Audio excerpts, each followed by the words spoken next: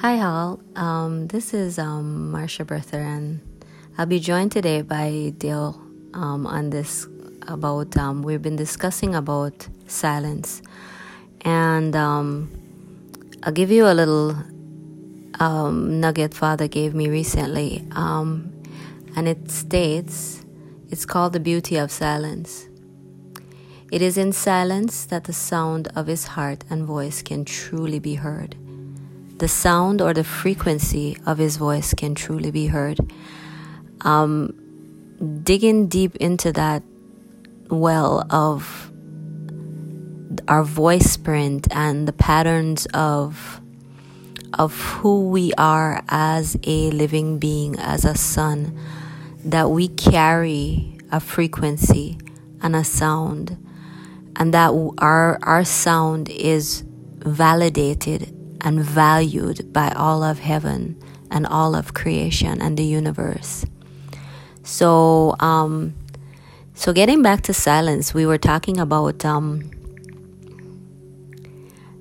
Jesus being on the cross and what that meant, right? And Jesus being on the cross, and when Jesus was in front of Pontius Pilate, he was silent even in the midst of the naysayers, and he knew what was going to be happening to him. And that just completely wrecks me when I think about that. That Father would actually lay down himself that way. He laid it all down. So, I believe he knew what was coming, what was going to happen.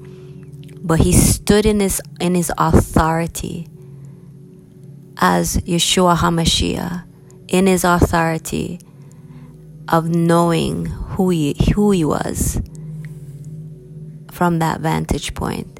So what do you think, Dale? Yeah, in Matthew 26, it does say that they were accusing him. They were quoting some things that he had said. They were twisting a line. And it just said that Jesus, Yeshua, stood in silence. And that is really interesting because in Psalm 62, verse 5, the psalmist writes, "For God alone, O my soul, wait in silence, for my hope is from him." Wow. So Yeshua was standing in the hope that he had in Yahweh, God his Father, at that moment. And he was alone, but he was not alone because he was standing in Yahweh. It says in Psalm 62, "For God alone, O my soul." So Yeshua was standing in that place. And a little review that I got on the silence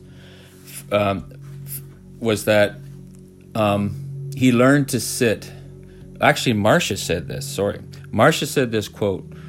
She said that Yeshua learned to sit in the council of silence. Wow. There's a realm of being in silence. That doesn't mean you're not in communion. It does not mean that you're not in a heart-to-heart with Yahweh, but you have come into that place of rest with that frequency and the vibration of the sound of Yahweh's heart's beating louder than the other things that are going on around you. And Yeshua stood there, and we see it in Matthew 26, and he stood silent.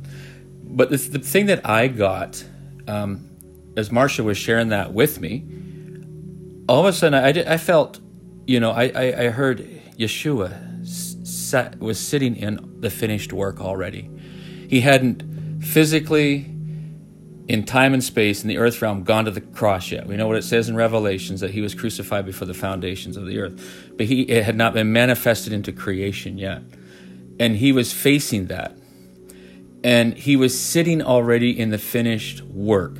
And the way that I saw that was actually the last letter of the Hebrew alphabet, the Hebraic alphabet. And that last letter is T-A-V, Tav.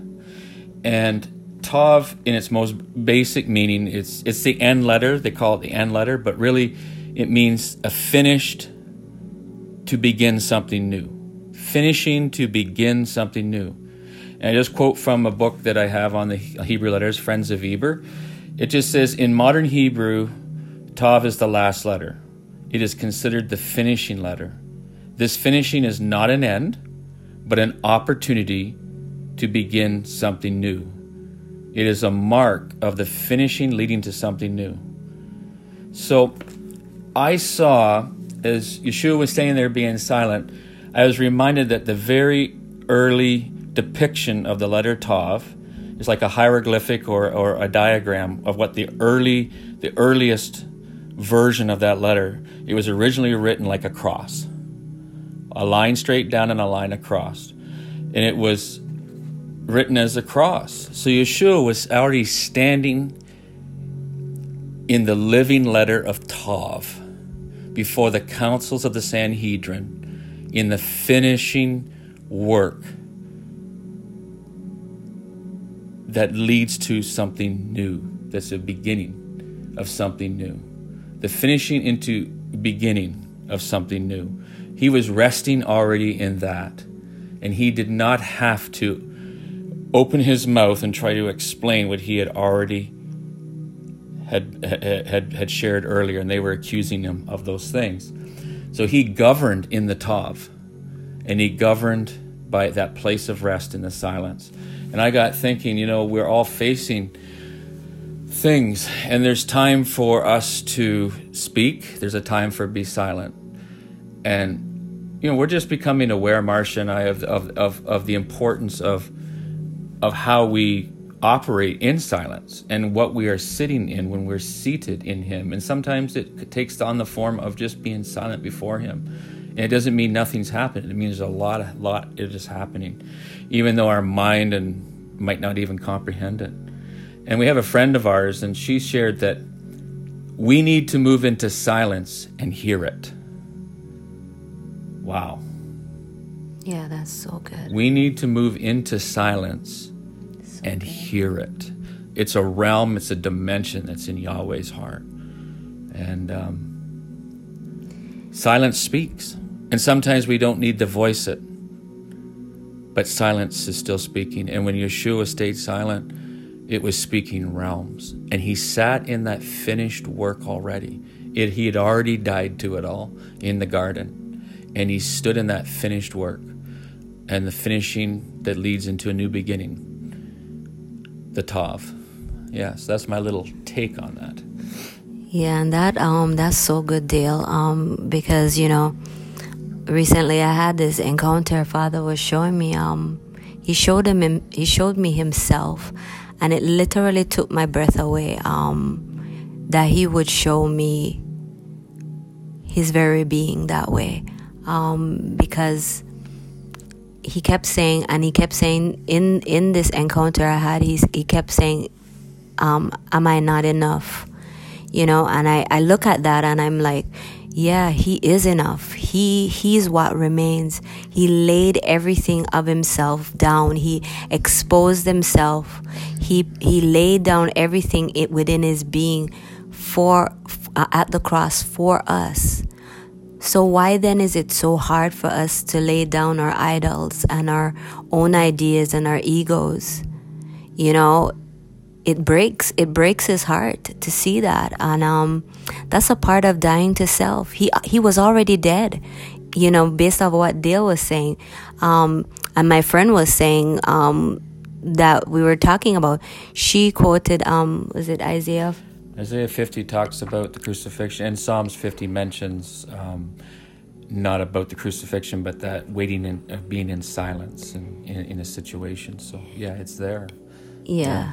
And we were talking about that and saying, hey, look, Isaiah saw this before the New Testament was written. So he saw something in the heavenlies.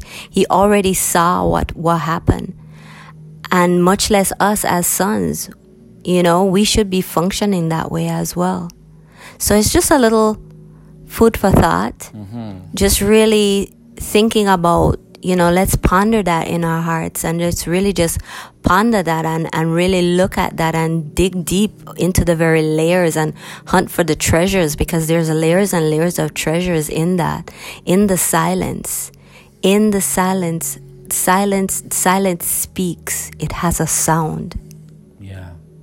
I just want to encourage you to step away from the busyness sometimes and the chaos and the things that can happen in our daily lives, and find that place where you can rest in silence. You can partake and commune with Jesus, Yeshua, in that place of silence, where you can actually step into like Matthew 26 and say, Yeshua, may I stand in that counsel, that dimension of silence, like you did when